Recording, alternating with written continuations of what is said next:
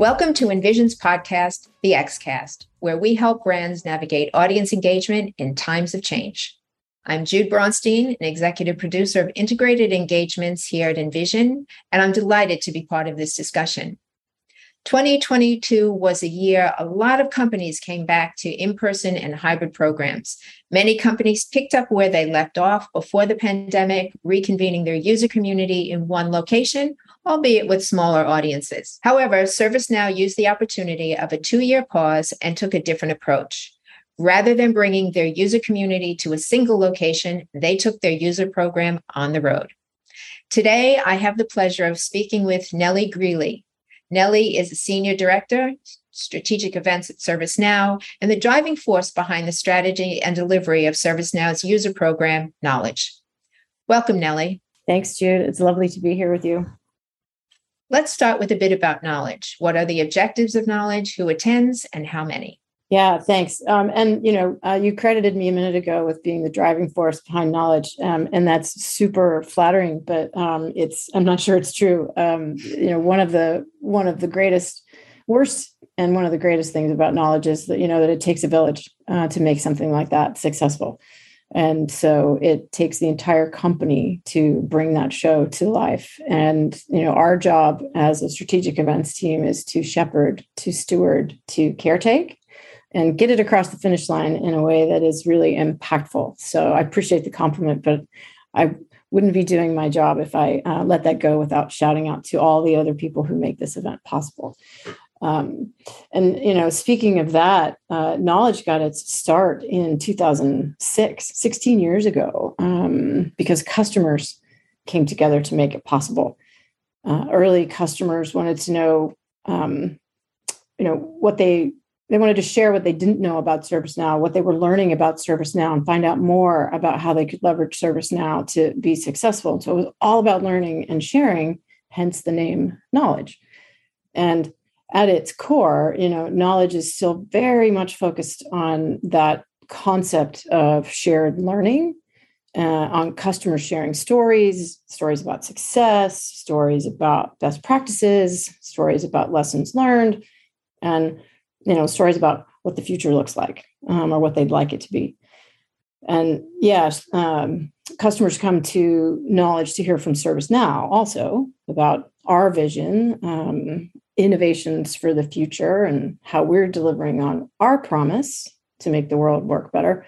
But it's that customer to customer connection that is still the primary driver for attending, right? And you asked about objectives, and fundamentally, we like to look at Knowledge as a celebration, a big one, but a celebration of our customers, and a celebration that shines a light on those shared moments of learning, shines a light on customers who are doing incredible things with our technology, and celebrating knowledge, the sharing of knowledge, the gift of knowledge, what's possible when we all come together with sort of a shared vision and a shared purpose, and making sure that our customers are able to share with each other how they're making their employees, their customers, their communities work better by leveraging ServiceNow. And that feels like a privilege, an honor, and we're always super excited to see them in the spotlight. Lovely. That's great. And 16 years is a really long run for a conference like this. How has the program changed over the last few years, particularly, or generally over the last 16? Yeah, not only has the event changed, but ServiceNow has changed. We're thinking about, as we look to return to a big marquee show in Vegas in May of 2023, and the last time we did that was 2019. We're not the same company we were in 2019. Yeah. The world isn't the same place, right? And, like it did with everything else, the pandemic forced some changes on the program, right? The most significant being that we had to shift completely from in-person to digital only. And that lasted for 2 years. And I think that, even though that we weren't able to connect with our customers in person, and we had to go to them via a digital format, which is tough, right? It's hard to connect. It's hard to create moments of connection and network in a digital way in the same way that you can do in person. But I think what we found, just based on the volume of people that turned out for those digital experiences, is that energy, that connection, that desire to come together as a community was still very much there, right? And yes, it was a trade-off. We weren't able to see each other in person, but we still wanted to be together, and customers still wanted to be together. And you hear grumbles in the industry about all the challenges with an online format, and digital fatigue is real, right? But I think when you have that foundation of a shared passion and a shared vision of the future, that it's pretty easy to overcome those challenges and focus on the value of being together, whether that's in person or online or some combination of the two. Yeah, exactly. And to that point, then, when you and your team decided to take the show on the road, and you went to New York, Las Vegas, The Hague, Sydney, what was the reason for that, and engaging the local communities in that way? Yeah, well, I think when it became clear that COVID restrictions were lifting enough globally to make it possible to return to in-person events, which was super exciting, our leadership made, they were really mindful that even though those restrictions were lifting, that not everybody would be comfortable traveling. We'd been in forced isolation for a couple of years, and I wasn't super keen necessarily on getting back on an airplane and getting back out into the world in that way when there was still so much unknown about, the lingering impact of COVID and all that. But also travel budgets weren't what they were prior to COVID. A lot of companies saved a lot of money by not sending people on the road. And not only that, but companies drastically reduced their carbon footprints incredibly by not having people on the road. And so that was a hurdle to overcome, right? And so rather than expect that global customer community to just hop on a plane and come see us in one location, leadership decided we should go to them, right? We should put our team on the road, leverage our local resources, and go to where our customers are. And we did that in 4 cities around the world in May: The Hague in the Netherlands, New York City, Sydney, Australia, and Las Vegas. And then the goal was to kind of surround those in-person experiences with a digital supplement that would bring the spirit and the promise and the value of knowledge to the entire global community, whether they were in person or online. Nice. And then, so when you decided to go to those 4 locations and engage those regional audiences, how did you balance delivering the consistent message across all geos whilst also localizing the experience? Yeah, that's a great question.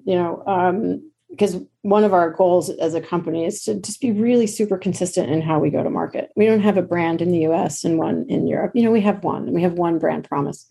And so the goal was really to fundamentally get back to what the real value of the show was. And it goes back to connecting customers with other customers. And while everybody can be inspired by a big brand name, customers really want to hear from customers in their own region or area.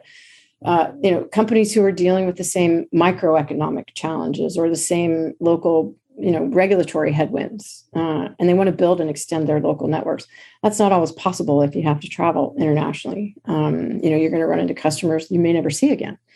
And so it's also then about making sure that all aspects of the show resonate with that local audience so that it feels, Jude, for example, like a European event or an Australian event versus just a transplanted US event. You know what I mean? Yeah. And that, that's reflected in the people that are put on stage. It's not all American voices, it's European accents. It's a global community, bringing this content to life. And it's also about honoring the local culture and where we find ourselves. For example, in Sydney, we opened Knowledge with a Welcome to Country production to honor the local Aboriginal culture and to celebrate them. And that's a very standard part of how events go to market in that part of the world. And it was completely unique to the Sydney event and felt very authentic then to that audience, right? Because we were honoring the land that we were standing on, and the gift of that land from the Aboriginal culture. And that was a really powerful moment in the show as well. And so I think while the overall structure and the key ServiceNow messages remain consistent from city to city, what makes those individual local shows so successful is to anchor on those local customer stories, but also be inspired by and honor the local culture, the food, the local music, and really pay homage to the place where we find ourselves.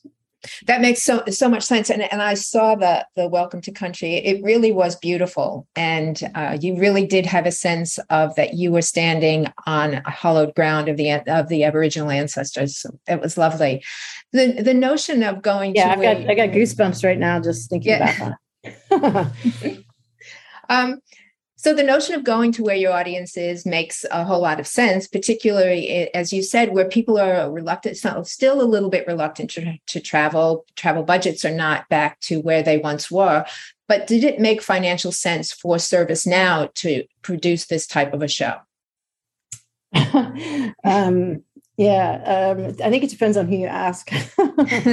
So, the math is easy or hard, I think, depending on how you look at it. But, a single show is always going to have more economies of scale than four, right? Yeah. You build one keynote theater, one show floor versus four. But I think it forced us to pay attention to how we right size the experience. So, when we chose the 4 cities, it was about density of customers within that geographic area, and then being able to right size the experience. And so, that resulted in some of the shows being larger than others. And it's funny, our show in The Hague, it was the first large show in that part of the world, in the Netherlands, since 2019. And we sold out.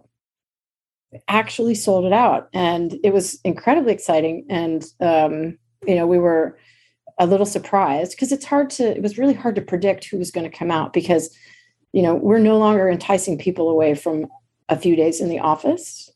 COVID has changed the way we work. We're asking people to leave their homes and their families to come see us, and that's a much harder sell. And so we learned a ton about where our customers want to engage and how. And the response from customers globally was pretty phenomenal. There was a lot of appreciation for bringing the show to them, for not forcing them to travel.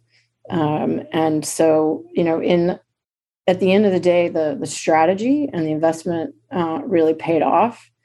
We got the best of both worlds. We had a knowledge to meet customers where they were in those 4 cities, but also a knowledge, the online experience to meet customers wherever they happened to be. And although we'll be moving back to a larger global show, we will still anchor on that ability to bring knowledge to folks wherever they are. And so, like I said, I think the strategy and the investment paid off. But, make no mistake, it's always more expensive to do something 4 times than doing it once. Absolutely. And you answered my next question, which was going to be, do you plan on continuing this model? So you've already said that 2023 was going to be a single program. What was the decision behind that? Why bring it back? Yeah, it's a really good question. We're hearing from customers and from our partners in the industry, and we're also watching what's happening with other tech events globally.